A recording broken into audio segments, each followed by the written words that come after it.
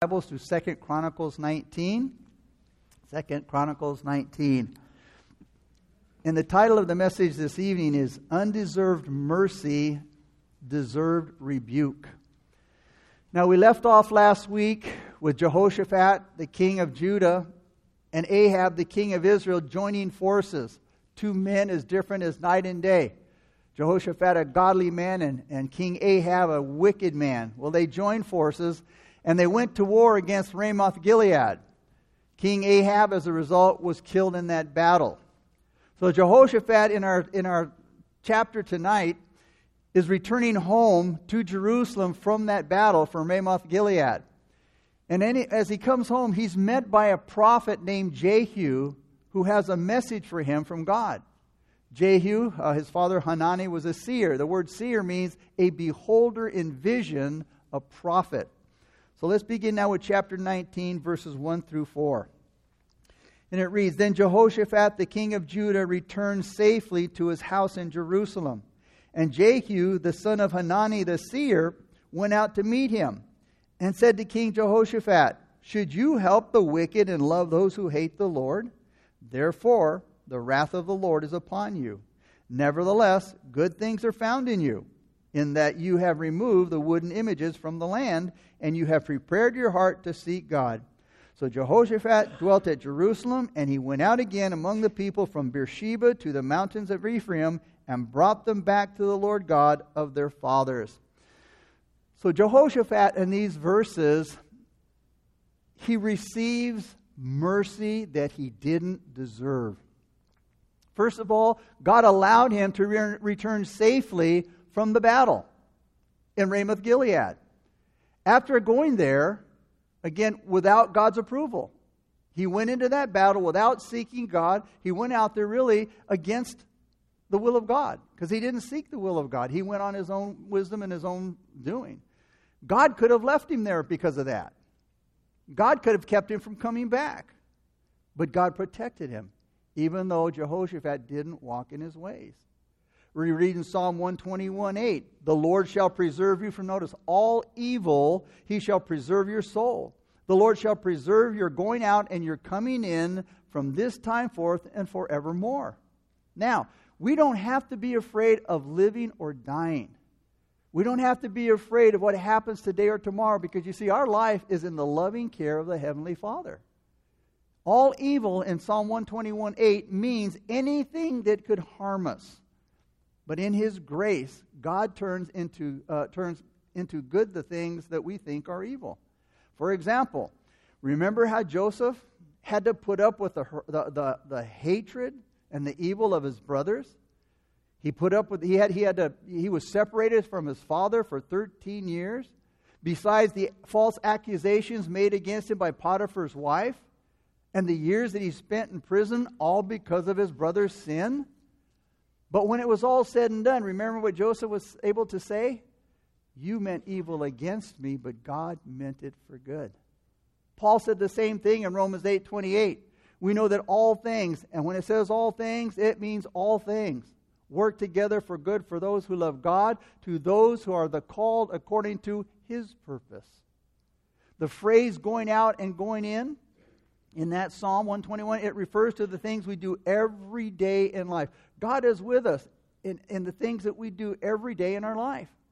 And that's because the Heavenly Father is concerned about the things we have to do. He's concerned about our schedules. He's concerned even about those little, we consider them petty things or trivial things that we think, well, God's not going to worry about that. He's not going to be concerned about those petty things in my life. Wrong. He is concerned for those little things that we just take for granted.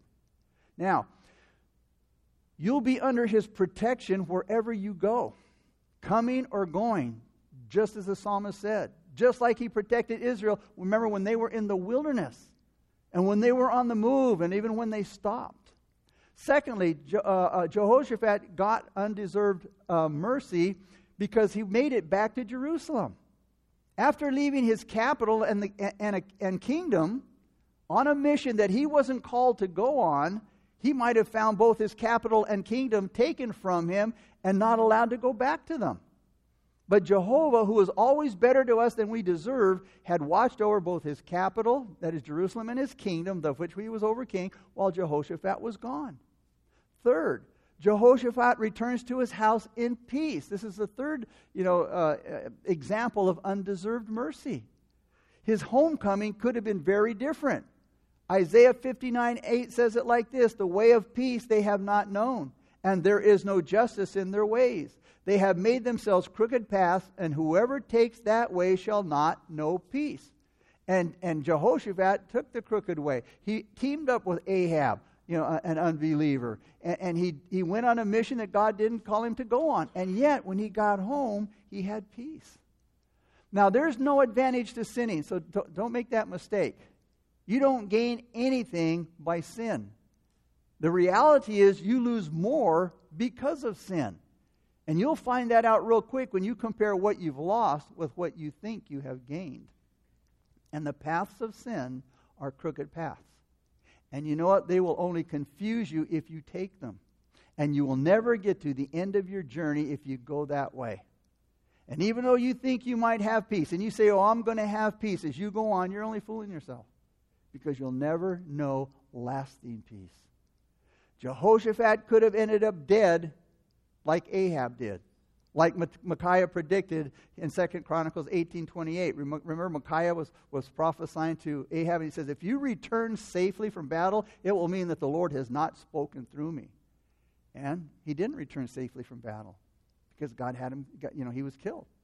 So, again, Jehoshaphat, he could have been brought back to Samaria in a box, killed by a Syrian warrior's arrow, or killed by the Syrian troops. And he would have been if the Lord hadn't intervened on his behalf. But again, God is faithful to his promises. He's faithful to his covenant, even when we, his people, aren't faithful in what we're called to do. So once again, we see the faithfulness of God. We read in Psalm 111:5, he will ever be mindful of his covenant.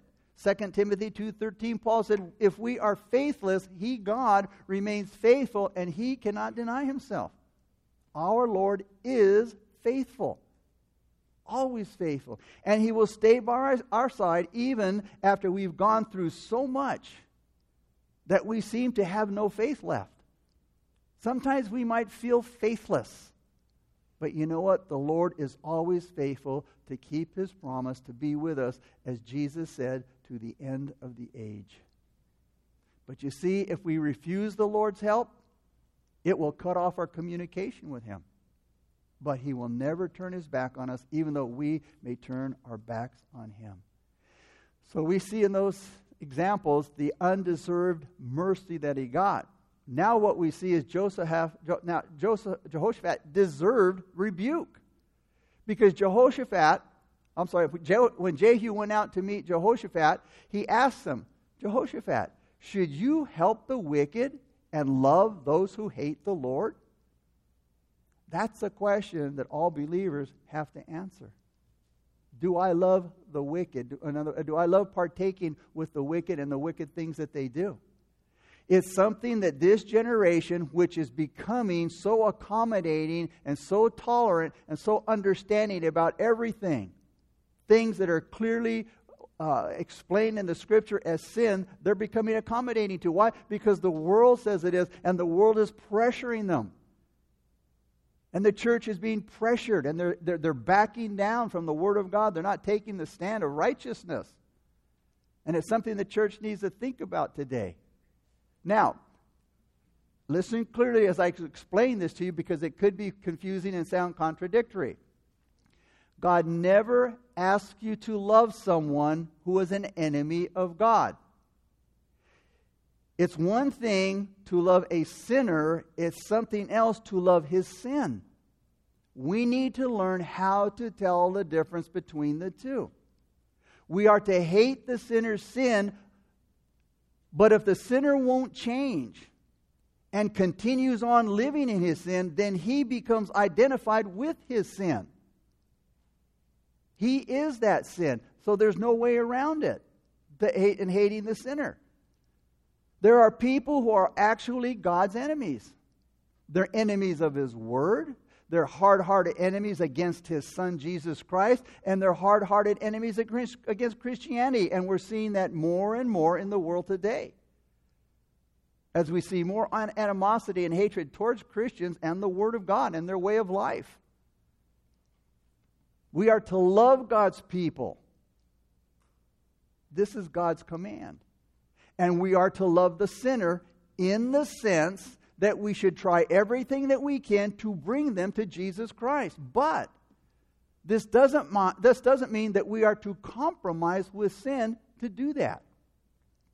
There's another great lesson here that we need to get a hold of. God did not send Jehu to Jehoshaphat before he went up to join himself with Ahab and Jezebel.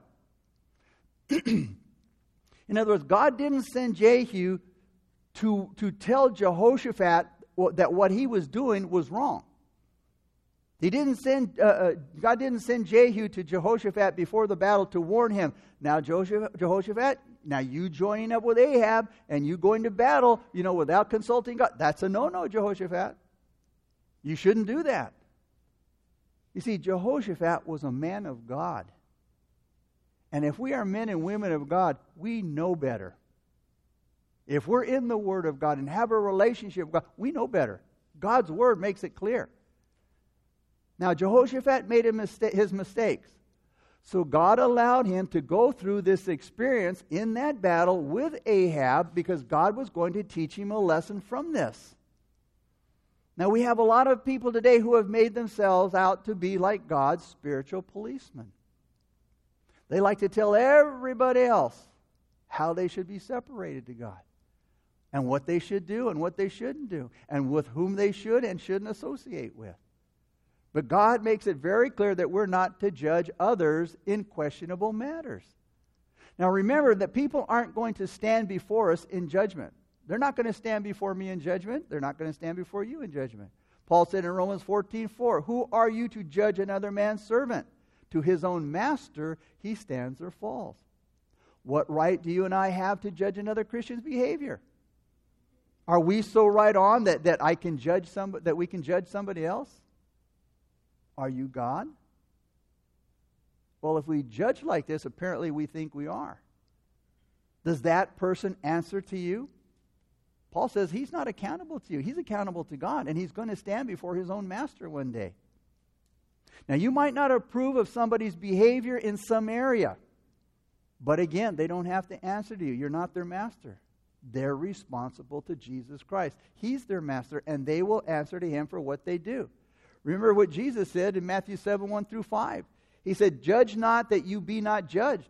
For with what judgment you judge, you will be judged. And with the measure you use, it will be measured back to you. And why do you look at the speck in your brother's eye, but do not consider the plank in your own?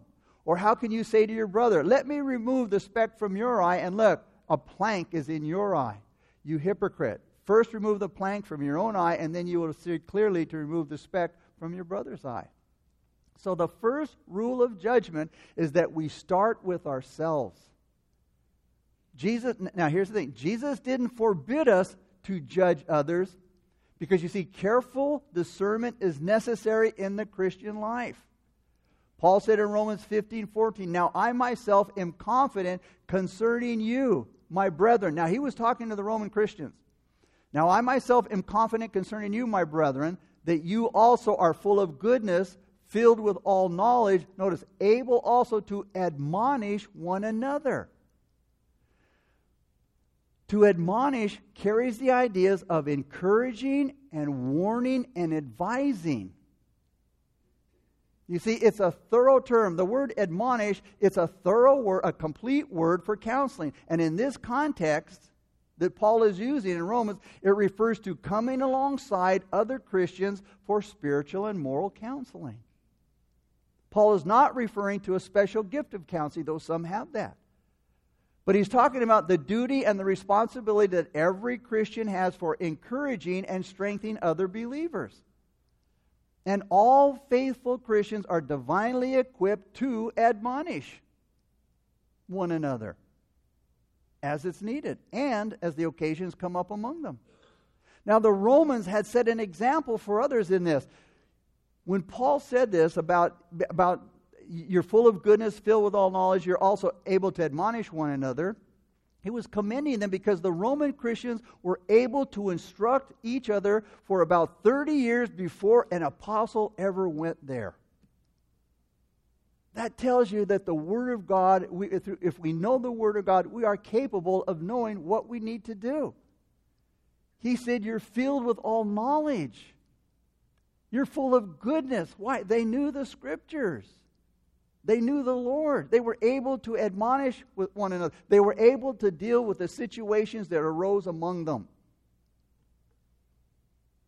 That's why Paul said in 2 Timothy 3:16, all Scripture from Genesis to Revelation is given by inspiration of God.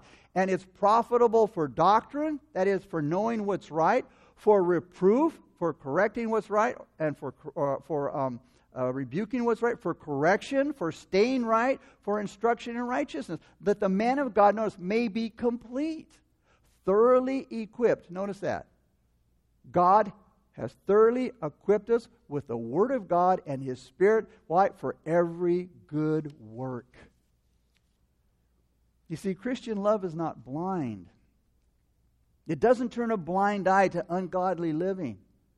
Paul said in Philippians 1:9 and 10, and this I pray, that your love may abound still more and more in knowledge. Notice, in knowledge and all discernment. That is, knowing what's good and what's not. So that you may approve the things that are excellent, that you may be sincere, notice, and without offense till the day of Christ. Philippians 1:9 through 10. This is a prayer that Paul gave for maturity. And Paul starts it with love. Because you see, if our Christian love is what it should be, then everything else should follow.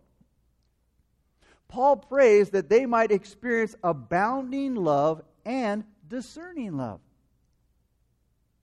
The heart and the mind work together so that we have discerning love and we have a loving discernment. And Paul wants his friends to grow in discernment.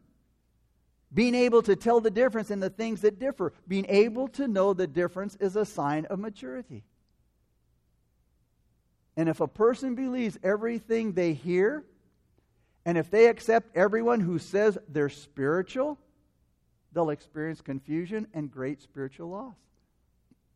But before we judge others, we have to judge ourselves. That's what Jesus said in Matthew 7:1 through 5. What Jesus said is against the kind of hypocritical, judgmental attitude that tears others down in order to build oneself up. That's what he meant by that kind of judging. But we are fruit inspectors, if you will, we are able to and have that responsibility to share with a brother or a sister, you know what you're doing isn't right. But it's not the judgmental spirit that I'm going to say that so that it makes me look good. It's not to tear them down and to lift me up. It's to exhort and admonish the brother to help them get on track. And if they're walking with God and they're in the right spiritual mind, you know what? It'll be accepted. But many times they get, angry and, well, who are you to judge me? I'm not judging me. In the sense of it's a hypocritical and judgmental judgment that, makes me look good. Jesus is not against common sense thinking. But he's telling us in that verse in chapter 7 to be discerning rather than negative and condemning. That's the difference. And to trust God to be the final judge. And we make a big mistake when we criticize other people because they're not as separated to God as we think they should be. God is able to make them stand. And if that person has a personal faith in Jesus Christ, God will hold them up. It could be said like this: I will have to give an account someday for my life to the Lord Jesus Christ. He's my master, you're not. And in the same way, I'm not your master. The Lord Jesus Christ is your master. You'll give an account to Him. And knowing that someday I will give an account to the Lord Jesus Christ, boy, that keeps me plenty busy. I got a lot of work just in myself without worrying about how somebody else is living. I don't have time to sit around and look at people and say, oh, look at how bad they're living and take a account. No, my life is no better. I need to keep an account of my life. I have to judge myself. And like the psalmist said, Lord, search my heart. Oh, we're so busy searching other people's heart and searching their behavior and how they're doing and what they should be doing. Scripture, search my heart, Lord. Show me. Show me what's wrong in my life. Show me the sins in my life so that I can work on those things, so that I can do those things that are pleasing to you, and I can get rid of those things in my life that are displeasing to you and disqualify me from service. Jesus said, I do always those things that please the Father. And we should have that same desire. That should be our goal as well. Paul said in 2 Corinthians 5, 10 and 11, for we must all appear before the judgment seat of Christ, that each one, notice, may receive the things done in the body according to what he has done, whether they're good or bad. It's not our business, it's God's business. And God will rebuke me if I do the wrong thing. And that's what he did here to Jehoshaphat. He taught Jehoshaphat through this experience, and Jehoshaphat learned his lesson. Jehoshaphat got a severe scolding by Jehu for a couple of reasons. First of all, because he helped the ungodly. He helped King Ahab, who was a wicked man, an ungodly man. And for helping the wicked accomplish their ungodly schemes, he got scolded. Now, as long as something is not sinful, in scriptural time as well, as long as something wasn't sinful, it was never a crime against Jehovah God in Old Testament times.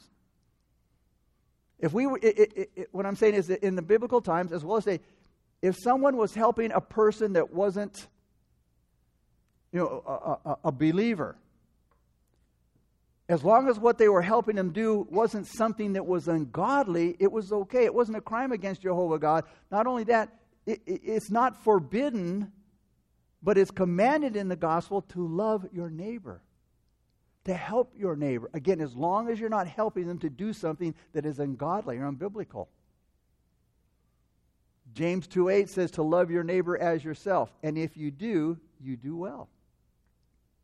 But at that time, that is in the time of Jehoshaphat, as now, if you support, if you help in any way the ungodly in their wicked ideas and their wicked plans and their schemes, and you join them in their wicked ways, and you help them carry out their wicked projects, that is forbidden to everyone who says they are followers of Christ. Psalm 1:1 says, blessed is the man, notice, who walks not in the counsel of the ungodly, nor stands in the path of sinners, nor sits in the seat of the scornful. Psalm 141:4, the psalmist says, do not incline my heart to any evil thing, to practice wicked works with men who work iniquity. The second thing that Jehoshaphat learned, that loving those that hate God. Loving those that hate God. This is also allowed in the sense where God himself and Christ loved and still love sinners. Having compassion on their misery, having compassion for their weakness, grieving over their sin, and seeking their recovery and their salvation. But in the sense of giving them affection and confidence and sympathy and support to those who are secretly public enemies of God, and they despise salvation and they despise the worship of God, and those who break his commandments and oppress his people, and they're against the work of God. To love them is a stretching of the love that we're commanded to give. It wasn't allowed then, neither is it allowed now. Paul said in 1 Corinthians 13:6, love does not rejoice in iniquity. Love can't rejoice in sin. To be more exact, it was considered the better good to hate Jehovah's enemies among the Hebrew Christians. Listen to what the psalmist said in Psalm 139, 21 through 22. Do I not hate them, O Lord, who hate you? And do I not loathe those who rise up against you? I hate them with perfect hatred. I count them my enemies. God's enemies were David's enemies. Now, what David was saying here is that he didn't want to have anything to do with the evil that evil men think up. Again, we say hate the sin, but love the sinner. and it's nice advice. But it's also hard to do because, you see, loving the sinner, if we're really not careful, will lead to first a love of the sinner's sinful ways and then taking part in them. David was not absolutely sure that he could actually love one and hate the other.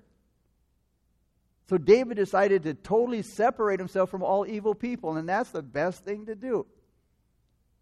If I cannot be sure that I can separate myself from evil people and I might get caught up in their sin, you know what? I need to stay away completely, and that's what David did here. Let me read some of his thoughts in Psalm 101. Psalm 101, 4 and 5 says this. David said, "A perverse heart shall depart from me." Notice, "I will not know wickedness. Whoever secretly slanders his brother, him I will destroy. The one who has a haughty look and a proud heart, him I will not endure." David said in Psalm 101, 7 through 8, "He who works deceit shall not dwell with me in my house. He who tells lies shall not continue in my presence." He said, "Early I will destroy all the wicked of the land, that I may cut off all the evildoers from the city of the Lord." David said in these verses, "I will have nothing to do with those who are wicked." Now, this doesn't mean that David never had anything to do with sinful people. It just means that he didn't want to be with those who had obvious signs of being evil or were doing evil things.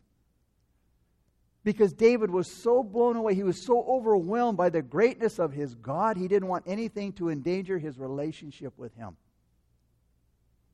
We are called to hate the works and the ways of the Lord's enemies. Paul said in Philippians 3:17 through 18, "Brethren, join in following my example." Notice, he said, "Follow my example, brethren." He says, "And note those who so walk as you have us for a pattern." He said, mark those who so walk as you have us for a pattern. "For many walk, of whom I have told you often, and now tell you even weeping, that they are the enemies of the cross of Christ." He said, mark those people. Mark those people who don't walk in the way of Christ, and they are enemies of the cross. He also learned a lesson of the scary sentence that he had. Jehu told him in verse 2, notice, "The Lord is angry with you." Jehoshaphat, "The Lord is angry with you because you helped the wicked." You helped those who hate the Lord. But this was to be expected because Jehovah is a jealous God. And in no way could God allow such spiritual deterioration to go unnoticed without somehow showing that he was unhappy about it. Not only that, Jehovah, by his covenant with David, had promised to chastise any failure by any of David's descendants.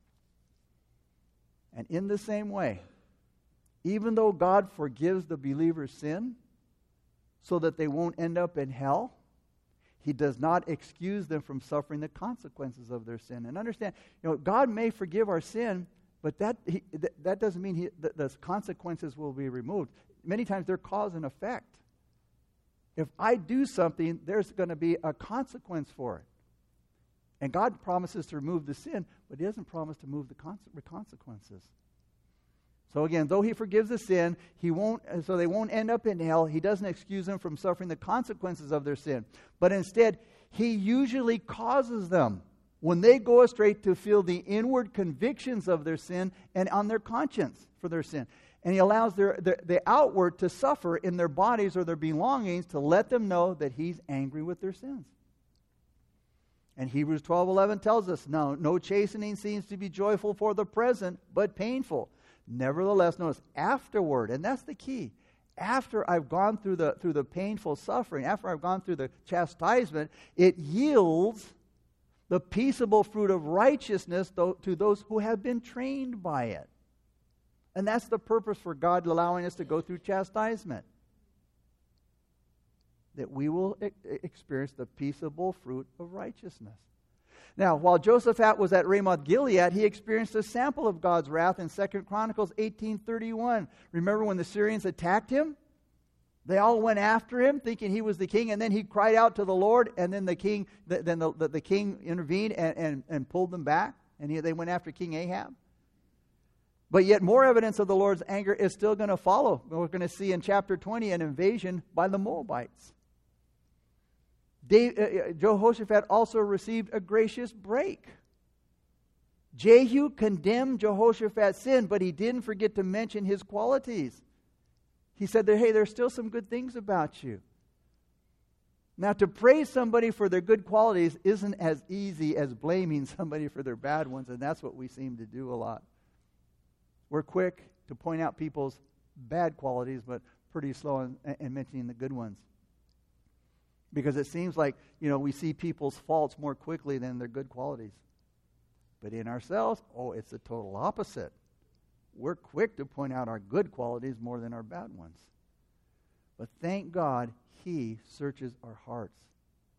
And He points out His people's shortcomings. And He doesn't overlook what they do well also. Even if Jehoshaphat's behavior in making this partnership with Ahab was condemned by God, what he did in removing the groves, in verse 3, notice it says, from his land, and preparing his heart to seek the Lord, that wasn't forgotten by God. And he mentions it. And it's the same for us. It's the same for Christians. Hebrews 6:10 says, for God is not unjust to forget your work and labor of love. Even though God is required to correct them for doing wrong. While Jesus, remember, in Revelation was sending his messages to the churches in Asia, with one exception, he mentions all of their good works. He says, though I have this thing, he says, I've seen this, I've seen you're good in this, you're sticking to the word, and you got good things going on, but I have this one thing against you.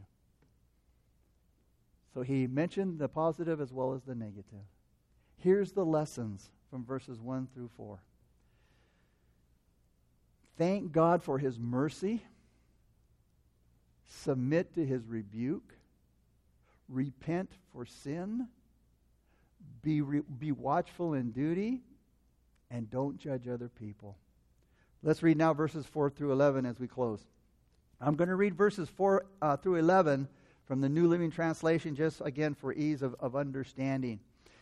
It says, Jehoshaphat lived in Jerusalem, but he went out among the people, traveling from Beersheba to the hill country of Ephraim, encouraging the people to return to the Lord, the God of their ancestors. He appointed judges throughout the nation in all the fortified towns, and he said to them, always think carefully before pronouncing judgment. Remember that you do not judge to please people, but to please the Lord. He will be with you when you render the verdict in each case. For the Lord and judge, fear the Lord and judge with integrity, because the Lord our God does not tolerate perverted justice, partiality, or the taking of bribes.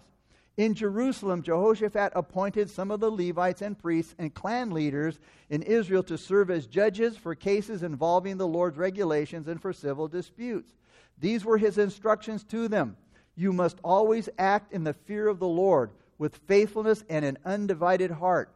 Whenever a case comes to you from fellow citizens in a distant town, whether a murder case or some other violation of God's laws, commands, decrees, or regulations, you must warn them not to sin against the Lord, so that He will not be angry with you and them. Do this and you will not be guilty. Amariah the high priest will have final say in all cases involving the Lord. Zebediah, son of Ishmael, a leader from the tribe of Judah, will have final say in all civil cases. The Levites will assist you in making sure that justice is served. Take courage as you fulfill your duties, and may the Lord be with those who do what is right. So Jehoshaphat made more improvements in worship and the law. And Jehoshaphat appointed in these verses dependable judges to keep and to administer the work of God for all those from Beersheba to Ephraim who were called back to God. Verse 6, he said, notice, you do not judge for man, but for the Lord. And this is a continuous reminder because God is the creator of all justice. He's the creator of the standards that everything is to be judged by. Everyone should be treated the same, he said in verse 7. No partiality, no taking of bribes. The Levites were also given duties in applying the law of God, which they were to administer faithfully and with a loyal heart. Verse 9 says, they were to hear the hard cases from the distant cities. Amariah was to be chief over the courts and religious matters, and Zebediah over the king's matters in verse 11. So there was a pretty clear division, notice, between church and state, but they both governed, the church and the state both governed under the fear of God, which does not happen today. Righteousness often takes boldness. It takes courage to stand upon the truth of the Word of God and to take a bold stand. But in every relationship in life, men need to always remember what verse 11 says, that the Lord will be with the good. The Lord will be with the good. So Jehoshaphat's advice is helpful to leaders. Number one, leaders should understand that you are judging for God. Secondly, leaders are to be impartial and honest, treating every person fairly. Verse 7. Third, leaders are to be faithful. Verse 9. Fourth, leaders, whatever you do, do it only out of the fear of God, not men, verse 9 says. One man said this, I will make no decisions out of fear, take no counsel out of a desire to please, accept no service for financial consideration, perform no religious act out of mere custom, nor will I allow myself to be influenced by the love of publicity or the desire for reputation. That's basically what Jehoshaphat was saying here in these leaders. And the fifth thing, leaders are to understand God holds us accountable for the authority that we exercise. We exercise God's authority. And we are all under God, no matter who we are. Just like Jehoshaphat, we deserve rebuke. But instead, God gives us undeserved mercy. Father, we thank you for that unmerited favor, God, that undeserved grace and mercy that you give us, Lord. Father, help us to live righteously, Lord. Help us to live biblically, God. Help us to live not according to our own interpretation of what your word says, Lord, but God, to live by the truth that it gives us, God. And Lord, help us to know that you, Lord, are the creator. We are the created. And that, Lord, you're in heaven and we're on earth. And that, Father, you're our God and we're your children. May we obey our Heavenly Father. May we revere our Heavenly Father.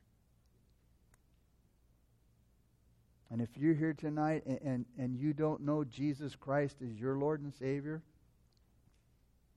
we pray God's Spirit has spoken to your heart. And that God has made it clear who He is and who you are. We deserve rebuke. We deserve judgment. But He gives us undeserved grace and mercy. And He gave it in the greatest example through His Son, Jesus Christ, upon the cross, who died for our sins, that we might receive His grace and mercy, that He paid for our sins because He knew we couldn't. The worship team's going to lead us in a song of worship right now, and this time is for you. If you want to receive Christ as your Lord and Savior, you get up out of your seat. You make your way down the aisle towards the steps up front. I'll meet you there. And when the song's over, we'll pray together a simple prayer of faith.